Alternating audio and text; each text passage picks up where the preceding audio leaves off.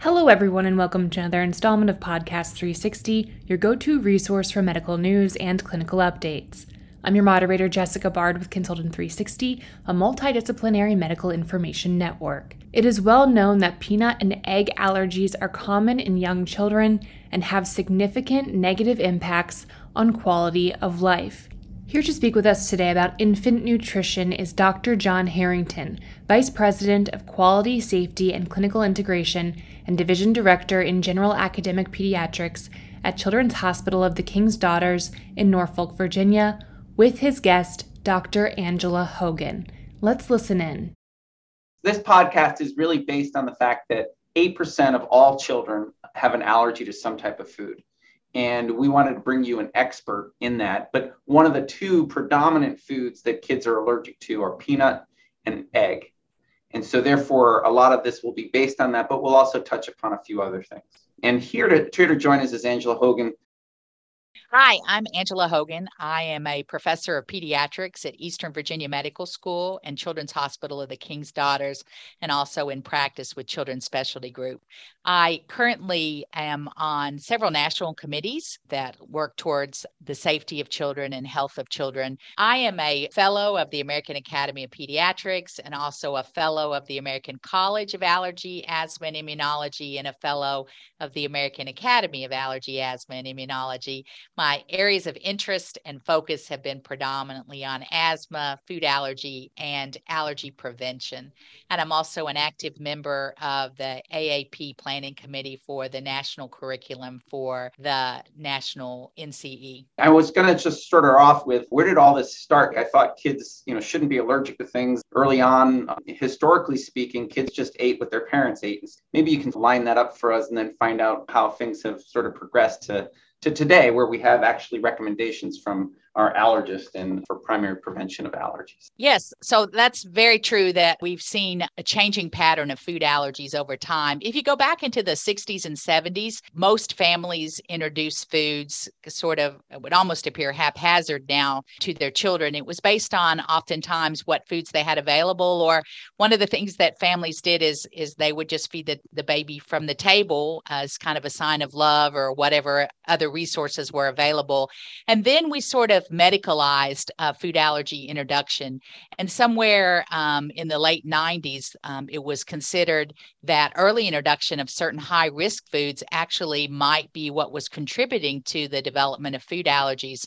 So in 2000, there were some guidelines that came out from the American Academy of Pediatrics and several of the colleges and Academy of Allergy institutions. And they basically said that there was a sweet spot, a time period when you should introduce foods if you wanted to reduce the risk of allergy. And so those guidelines actually said that eggs shouldn't be introduced until the age of 2, and that peanuts and tree nuts shouldn't be introduced until the age of 3, and that milk products shouldn't be introduced until 12 months. And what actually happened is we saw even more food allergies develop. And because of that, there was a study that was instrumental in sort of reversing our thinking. And probably most of you have heard of that study. That was called the LEAP study.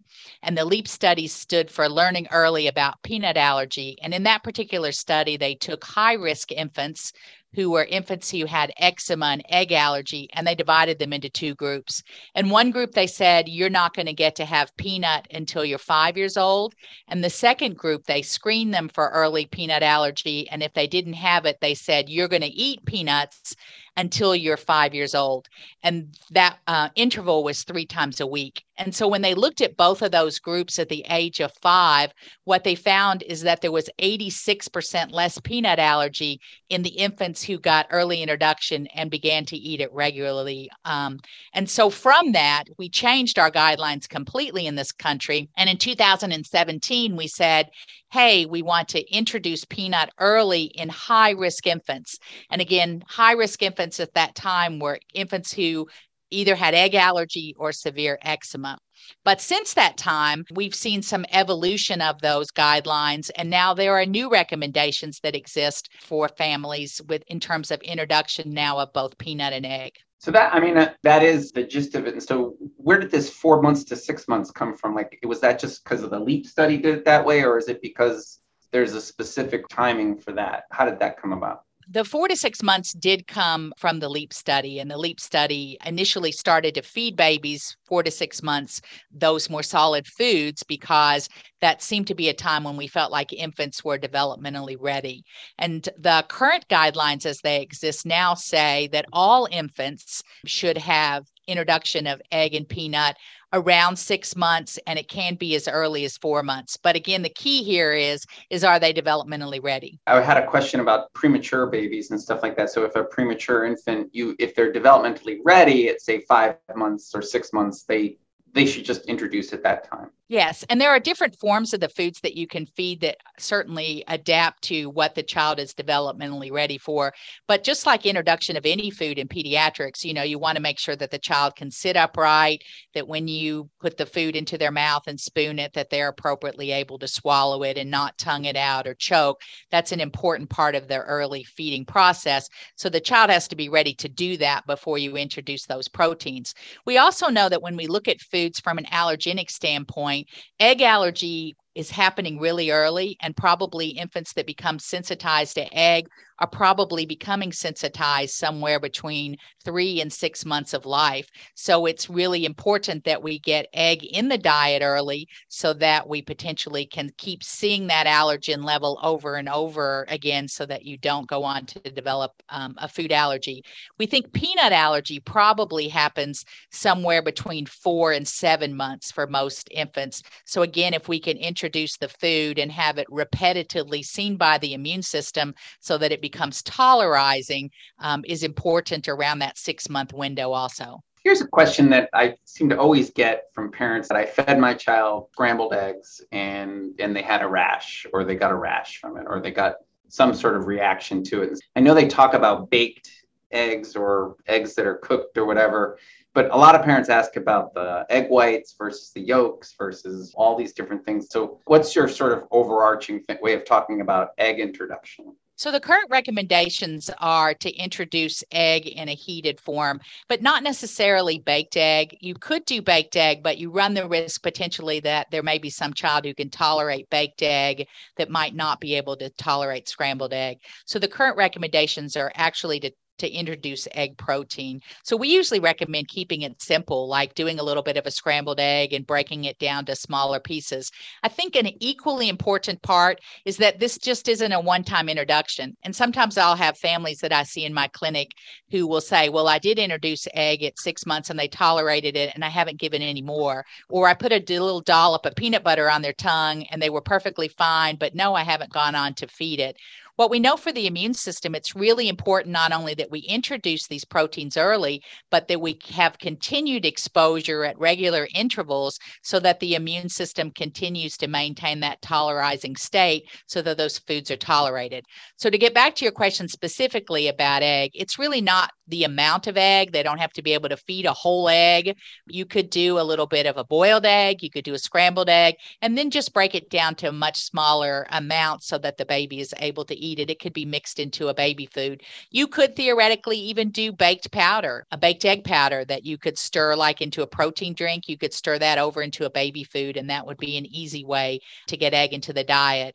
Most kids don't really like the texture of baked things very early on, 4 to 6 months. It's really hard to get a child to want to eat a muffin or a cookie. That's just not a texture that they're used to. So that can become a part of their regular egg diet that they're going to have, but usually they don't tolerate that very well until about 7 or 8 months. One of the things that we find with parents is doing something on a regular basis is not always the easiest thing, right? So I guess from that standpoint, I know the peanut introduction is supposed to be, at least the study was 3 times a week, I think, or something like that they give a certain amount, 7 grams or some other number of peanut or peanut-like thing. And then I always thought I was just taking peanut butter on your finger and sticking it in your kid's mouth and stuff. I wondered if that was a way to do it as well. But I know the peanut butter can get sticky and cause some choking. And what's your sort of preferred way of telling parents how to give peanut protein? So coming back again, just to your point there, I think that initially we over structured how much protein it had to be and how often. And I think we've really understood now from real life experiences of how families really feed their children that it's really not the amount that we're feeding. It's just really more the consistency of feeding. And so I think for egg, it probably should be at least once a week or so, and probably for peanut a couple times a week. But we do have some kids who like it so much and they eat it every day, and there is no too much that you can do. And actually, there's some really good studies that show even early introduction of egg and peanut, it doesn't influence breastfeeding outcomes. Parents continue to breastfeed without any problems if they're a breastfeeding mom. You certainly would hate to think that we bumped somebody for breastfeeding or that we made them wean early because of food introduction. And what's been shown for egg and peanut, that it doesn't affect continued breastfeeding for those families that want to. But your question about peanut is there's multiple different forms of peanut.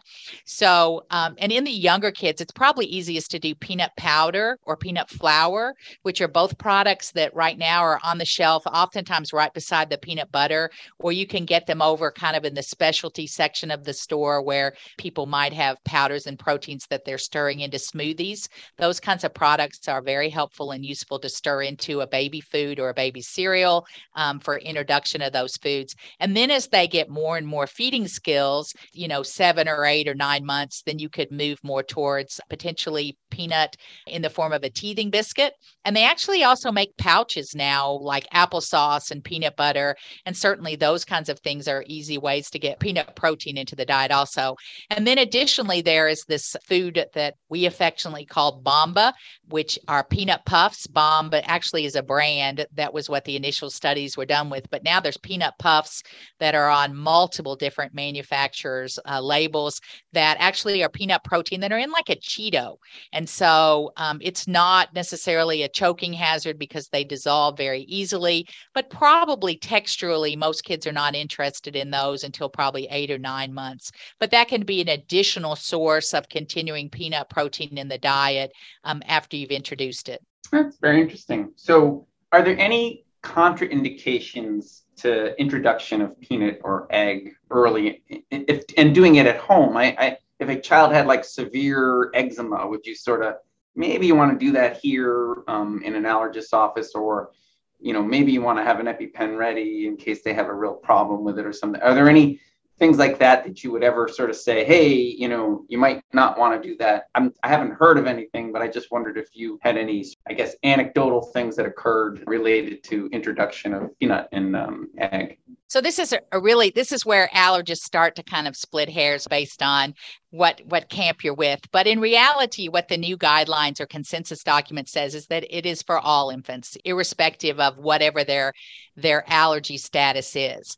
Now, the reasons potentially to do it in the office or to send them to an allergist would be if you don't think the family's going to do it and they need help, or they need to have it demonstrated to them that it is safe. Because the critical thing is that we do need to get early introduction in. And sometimes families are afraid. Maybe they have a previous child that has an allergy, or maybe the parents have allergies, or maybe everything they've read on the internet says that they should delay introduction. And so I think that in those kids, it may be worthwhile to have them seen. I think it's really important to use Australia as an example here. Australia has a different type of healthcare system where oftentimes they implement guidelines, and because of their type of medicine, they're able to get them across a large population very quickly. And what we know in the Australian data, and they have gone back and looked at early introduction, they have done it across the population, and they have had no fatalities whatsoever with home introduction of egg and peanut to all infants across their population. Now, that doesn't mean they haven't had allergic reactions, and there are some kids who do have allergic reactions, but we know that allergic reactions in infants are much less severe across the board when we compare them to older kids. And so if you did have a child in introduction who had a rash or had something that you weren't clear whether or not it was an allergic reaction, then I recommend get your phone out and take pictures, and then contact your primary care provider and discuss with them what you saw. And potentially, if there's a concern that this might have been an allergic reaction, then that's the important time to send them in a timely manner over to an allergist that can evaluate them to either say, hey, I think it's okay, let's go ahead and introduce the food in the office to make sure it's safe. Or in fact, if they have determined it's a food allergy, then to give them an auto-injectable epinephrine device. I don't think any child at any form needs to have auto-injectable epinephrine available at home for early introduction. I really like that advice in terms of the thing, because so many parents tell me that their child got a rash from the introduction of the food, and I think that gets into so many other issues. I'm just take a picture of it and hold on to that, or send it to me, or bring it to me when you have your visit or your sick visit, because a lot of times it's just like a little maybe contact dermatitis or some other thing, and it might not even be, or maybe unrelated. There are some kids that get viral urticaria and stuff like that, and you're sort of like, well, you had a virus at the same time, maybe that was it and stuff. So, and then there's so many kids that rash just to rash, so they seem to rash to everything. Yeah. One of the things that I was thinking about, what if a parent or sibling has an allergy to the food that they're trying to give? Is there any sort of advice for that? Like if the sibling should be at a different table, the parent should let the other parent do it if they are allergic. I mean, are there any other things like that sort of crop up that you would give advice about? Yeah. So first of all, in terms of, so many families come with the notion that if they had another child who had a particular food allergy, not only do they think the next child is going to have a food allergy, but the specific food even is, oh, my older child had an egg allergy, therefore my new baby potentially is going to have an egg allergy. And the only food allergy there has ever been established a possible genetic link at all to is peanut. Not for any of the other foods per se has there been any genetic link. And some of that's even been called into question more recently. Maybe the development of peanut allergy in a subsequent sibling is because of the delayed introduction, because the family is already so afraid that, oh my gosh, we've already got a peanut allergic child, we're not going to introduce peanut, or they're totally hesitant because they're afraid they're going to potentially contaminate the other child. Then they don't introduce peanut, and they may be sadly helping to create the next child having a peanut allergy because of delayed introduction. When there's already a food allergy in the home, I usually just try to give practical tips on what they might be able to do. First of all, again, emphasizing, as much as you're afraid to do this, we need to do it. And if you can't do it, we'll do it in the office. But sometimes I'll have parents set up like the play yard and have them put the high chair in the middle of it and say, okay, you're going to feed the baby in the high chair, and you've established a perimeter around the toddler, and say, no, we're not going to go and bother the baby while the baby is sitting in the high chair in the middle of the play yard. Or I'll say, let's introduce the food to the baby while the other child is taking a nap. Or let's introduce the food to the baby at grandmother's house or something. And I try to work through all of the questions they fire at me one after another of different circumstances that they might be worried about having an allergic reaction in the other child. And then I remind them again, even the child with the known peanut allergy, in order to have a peanut reaction, the protein's got to get inside. So simply opening the jar of peanut butter or peanut powder that you're stirring into the baby food does not necessarily make the other child, no matter what their age in the home, at risk for a peanut reaction, as long as the peanut protein doesn't get inside of the allergic child. I'll just jump off of this for a second, but in terms of waiting in between foods, that if you want to start a new food, and they used to say 3 days or 5 days. Like I remember reading in some of the older books and stuff, it said 3 to 5 days between each new food, just to make sure they're not allergic to it. Is that just total garbage, or is that something that what do you usually say? So again, there's no great evidence-based medicine to support any of these time intervals. They're sort of all what we were taught when we were learning how to be primary care providers. And, when I was learning, it was 5 years. And so I really don't think there's a magical window here. It does make logical sense that you wouldn't necessarily want to introduce 6 foods all in one meal so that if there were a weird rash, you'd be like, I don't know which one of the 6 foods it was. But you certainly could layer foods. You know that you've done this food okay for a day or two, and then you add another food to that food. I think it tends to make sense. I certainly follow the recommendations of my child's pediatrician on what foods to introduce when, and specifically, do you do cereals first? Do you yellow vegetables first? I think your pediatrician has learned that they're comfortable with, but there is no magic interval of time, at least immunologically, that food should not be introduced or introduced within. All we know is that early introduction is important for egg and peanut, but not been demonstrated for the other foods. And the current recommendations from the American Academy of Pediatrics is that all foods should be introduced theoretically by 12 months, or at least the highly allergenic foods. So that means like fish and shellfish, we're going ahead and introducing around 12 months also.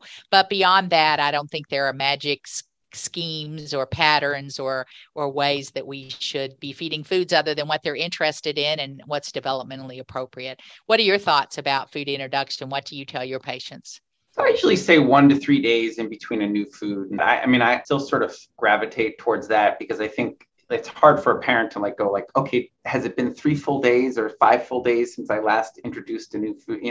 So I think it's just one of those things where they usually buy sometimes jars. What do you sort of say about jar food versus your own cooked food or anything like that? Do you have any sort of saying, like, can they add stuff to their cooked food? Sometimes they're adding spices or they're adding other stuff to what they eat from their table. So is there any other things that you say, should it just be that food or should there be spices added in or things like that? Because a lot of parents kind of, I made the mashed potatoes with milk and other things and added a few spices. So are there other things that you feel that you should not do or do or? Actually, as an allergist and from an immunological standpoint, I don't restrict and tell them, certainly culturally, if they're used to putting a little bit of cinnamon, let's say, in their food and their child has tolerated cinnamon without a problem and they want to continue to add those spices, I don't really have a limitation. And in terms of, homemade's best versus jar foods, I think having been a mom of 3 children, you do what you have at the moment you can do it. And certainly when I can make my own food, I felt really proud and happy of me that day. But, when I didn't have time for it, then, baby bananas in the jar is what you got. And you got good baby bananas that way too. So, I think whatever we are able to do as parents is good as long as we're meeting our nutritional needs for our child. Is there something to be said about the dose response? Is the kid has a little bit of a reaction to that, but you gave them a lot of it? Is it something that maybe if you gave them a little, they wouldn't have had a reaction? Are there any dose response issues related to allergies? So once you have an established allergy, clearly there is a dose response. And we know that there are some individuals who a little bit may only give them a minor allergic reaction, but a whole lot may result in a more severe reaction called anaphylaxis. And there are some kids who do have food allergies that are developing that sometimes in the setting with an allergist, we might start to introduce incremental amounts and increase it up over time. I think when we're talking about just general feeding, we just want to do an adequate dose, and it really doesn't matter that you start with a small amount and work forward with that. If you have a child that you're not suspecting of having a food allergy, then you should just feed them the food. And if you do have a child that you think has a food allergy, then you shouldn't feed them any of the food until you have that sorted out and make sure that they are not at risk for having the more severe anaphylactic reaction. And then in the context of the practice with your allergist, then you all can determine what would be an appropriate dose, if any, moving forward. Sometimes there's something called OIT, which is oral immunotherapy that some children will undergo, where they will have small amounts of the food and it'll be built up over time and increase to help develop either their tolerance or desensitization to that food. And that's a whole different subject, but we would never want to do that concept by yourself at home. If you thought your child were allergic to a food, then you'd want to be evaluated to determine if you need auto-injectable epinephrine or not. So the safest thing is to avoid the food completely until you know. So what would be, maybe to finish up a little bit on this, what kind of maybe 3 top recommendations would you make to either pediatricians or to parents? I don't know which one in terms of improving our ability to get kids less allergic to these peanuts and eggs and even shellfish? So I think, first of all, I think breastfeeding is still an important thing that we can do to be proactive and give our child the best opportunity immunologically. There are so many good things that are contained in breast milk that may also help induce oral tolerance to foods. Then I think if the child is developmentally ready around 6 months, or maybe even as soon as 4 months, if they're ready to eat foods at that time, we should consider early introduction of both egg and peanut. And again, we're talking peanut protein, and we would want to use safe forms of both egg and peanut protein.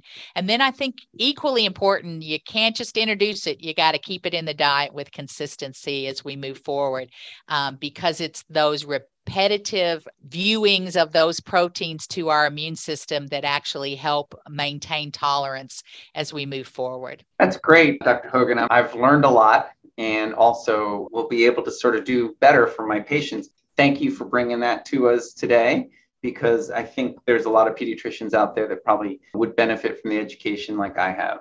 Anyway, thank you very much for your time. Thank you. And we will probably be listening to this over and over again to make sure we got all the things that we were supposed to. Thanks a lot, Dr. Hogan. Thank you.